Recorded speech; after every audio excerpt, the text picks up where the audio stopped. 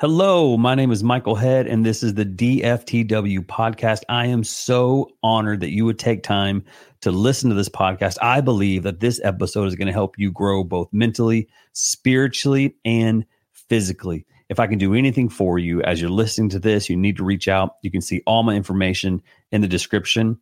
And thanks again for listening. Welcome to episode 21 of the DFTW podcast. My name is Michael Head, and I am honored that you're here. We have taken a week off. I feel like doing the every other week thing is a little bit more manageable at this time for those that are asking, hey, where is it every week? Well, right now I've had a lot going on, a few things happening, and I will share some of that with you today. And just thank you for being here. Thank you for being a subscriber. It truly is a blessing and so incredible. Today on the DFTW podcast, I want to talk about something that may be uncomfortable for some people to hear, and that is on comfort. That's right. These past 2 years for myself and my family have been such a healing yet super uncomfortable place that we have been in. And what we have learned is that being uncomfortable truly causes growth.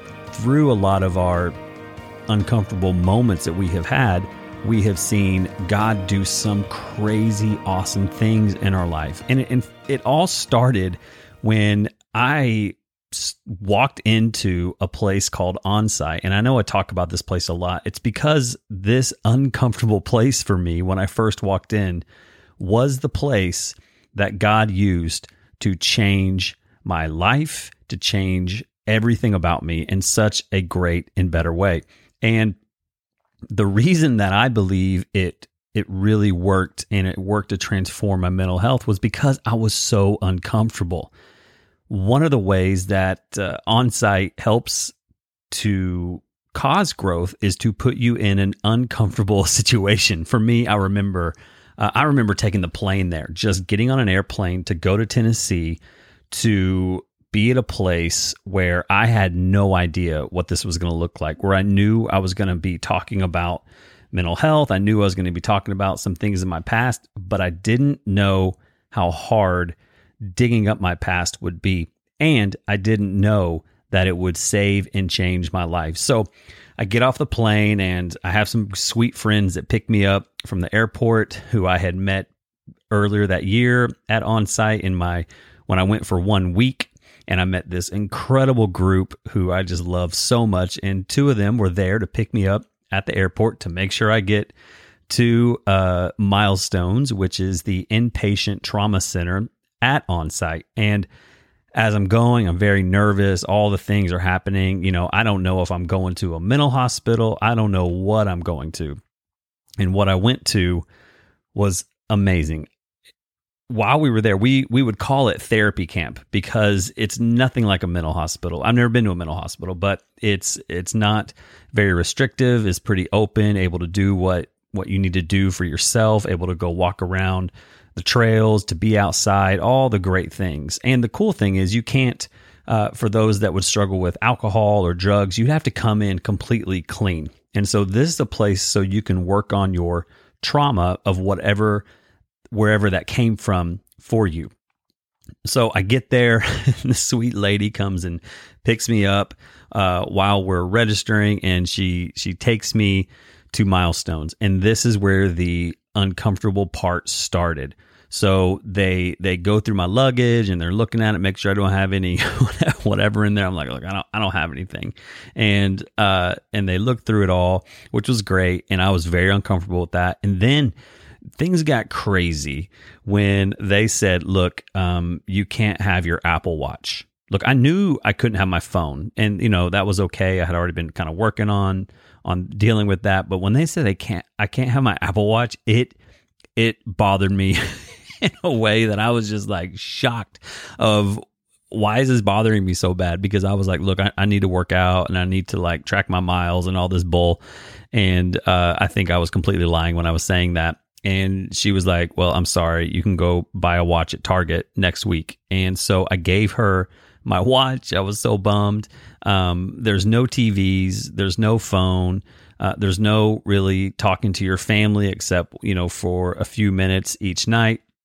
There's 18 other people there that I have no idea who they are. And they were so kind to me when I walked in and, hey, how you doing? And I didn't say a word because, man, I came in such a very dark, awful place. I didn't want friends. I didn't want to know you. And I didn't really care, was how I felt. And they were okay with this because people would come in and they would do their 30, 40 days and they would leave. And so it was kind of the community. You would understand how to kind of help people feel more comfortable when they walked in. Well, for me, I was so uncomfortable. I mean, I didn't know what to do. They're like, hey, we're going to go to dinner. We're going to go eat dinner all together. And I said, I don't want to eat dinner. And I was starving. Like, it was just so uncomfortable. And then they would just, they'd be playing games. Like, this is all day 1 and day 2. And I was like, no, I'm out. I can't take this. Why?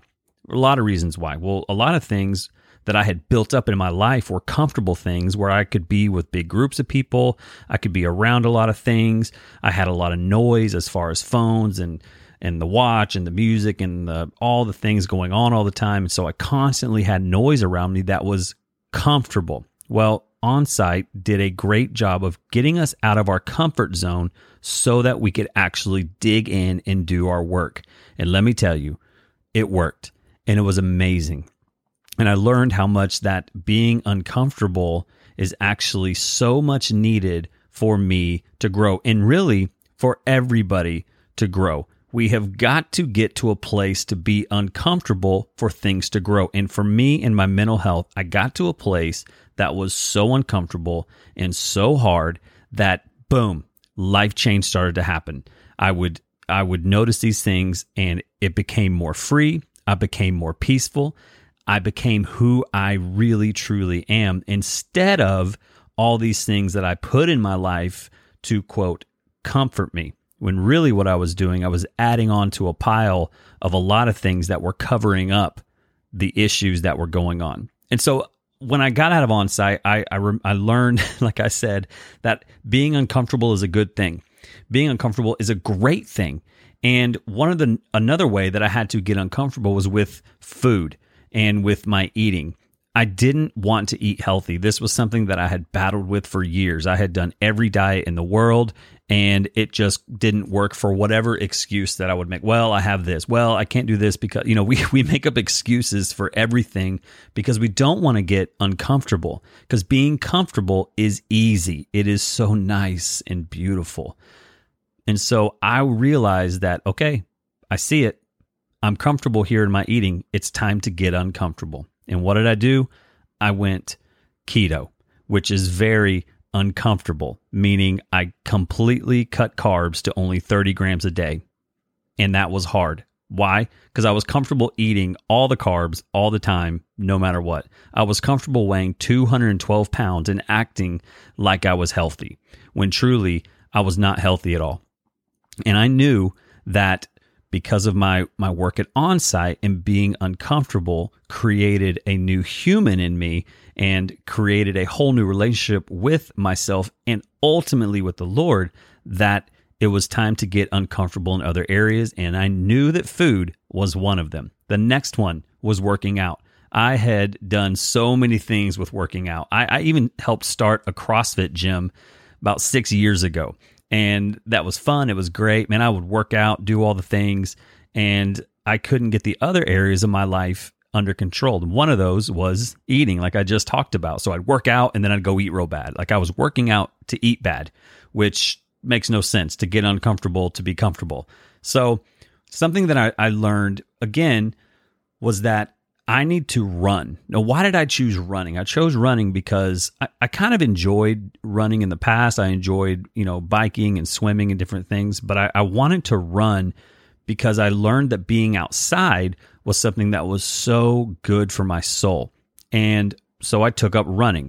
With running, it has become something that I look forward to. It has become a mental clarity moment for me. It has become a thing that I seriously love, and it's uncomfortable. And I think that's why I like it. A lot of people are like, man, you're just sick. Like, what are you doing? Why do you do these things? I do it because I know that I will be better because of it. I also want to be around for my kids whenever they're graduating, getting married. I want to be a healthy grandfather. I want to be a healthy dad. I want to be a healthy husband. I want to be a healthy pastor. I want to be somebody that people can look up to, that I can hang with and play with and do things with. And I know that's not going to happen if I just stay comfortable eating all the junk and sitting around doing nothing. For me, I know that being uncomfortable equals growth. I've seen it in so many areas of my life. And we need to remember, if we are not going to be uncomfortable, then you may never grow and you're going to sit in your comfort. And the worst thing that I can think about for me is sitting in my comfort and looking back and thinking, man, I really wish I would have tried to eat right. I really wish that I would have met with that person even though I didn't want to. I really wish that I would have done what God was asking me to do versus sitting in my comfort of money. Or I wish that I would wake up earlier, because if I did, I would have a better day and I wouldn't be rushed. I wish that, we have all these things that we can sit in comfort. And there's going to be a moment, hopefully, it doesn't happen for me. Hopefully it won't happen for you, but there will be people who will look back and they'll say, man, why didn't I try to do this? I wish that I would have done these things. And to me, that is sitting in your comfort. And I want to encourage you, don't look back. Start now. Be better today than you were yesterday. And that means you may have to be uncomfortable. What in your life are you comfortable in? Where are you in a place that you're like, you know what? I need to slow down and look at where I'm comfortable. I need to ask some really hard questions to myself and then see what happens, see what comes up, and then be open to it and walk down that path. What is it? You thought of something right now. Get after it. In 2 Corinthians 1:3, it says this, 2 Corinthians 1:3, praise be to the God and Father of our Lord Jesus Christ, the Father of compassion and the God of all comfort. Verse 4, who comforts us in all of our troubles so that we can comfort those in any trouble with the comfort we ourselves received from God. Here's what that is saying. Talking about being comforted, Christ comes into our lives to comfort us. That is true comfort. He is there. He's always available. He is the ultimate comforter. But sometimes we've got to get uncomfortable to actually be able to hear from him. Sometimes we got to get out of our comfort so that he can speak more clearly to us, because he's speaking, but sometimes we can't hear him because, like I said earlier, we're covering all these things up with these things that are comfortable to us so that we feel better. One last question. Is your comfort keeping you from your calling? One more time. Is your comfort keeping you from your calling? Do you know that you should be doing something else right now? Do you know that you should have started that coffee shop? Do you know that you should go talk to your neighbor? Do you know that you should be doing these things for the Lord? But because you're comfortable, or because of whatever excuse you have made, you're not doing it anymore. And so I want to encourage you. It's time to get uncomfortable, and so that you can hear from the Lord, and so that you can do what he has called you to do, and so that you can grow like crazy. Just like the little caterpillar that goes into the cocoon or the chrysalis. It goes in there and it is probably so uncomfortable. I've never been in one, but I bet it's very uncomfortable. And what is he doing in there? Man, he's growing. He's changing. She's getting better. She's working on the stuff. I don't know what's happening in there. But all of a sudden, there comes a day when that uncomfortable caterpillar comes out of that cocoon and is beautiful and has amazing wings and starts to fly. And you are right there. Thank you so much for listening to this episode of the DFTW podcast. I am thankful for you. I pray that you will share this with other people. When you listen to it, if you could tag me on Instagram, that would be outstanding, just so I can show the world that you're listening to it and I can share that with everybody else. That would be great. Just let your friends know. Send this to other people. Whatever you can do to get the word out, I'm asking you to continue to do that. And thank you so much for listening to the DFTW podcast.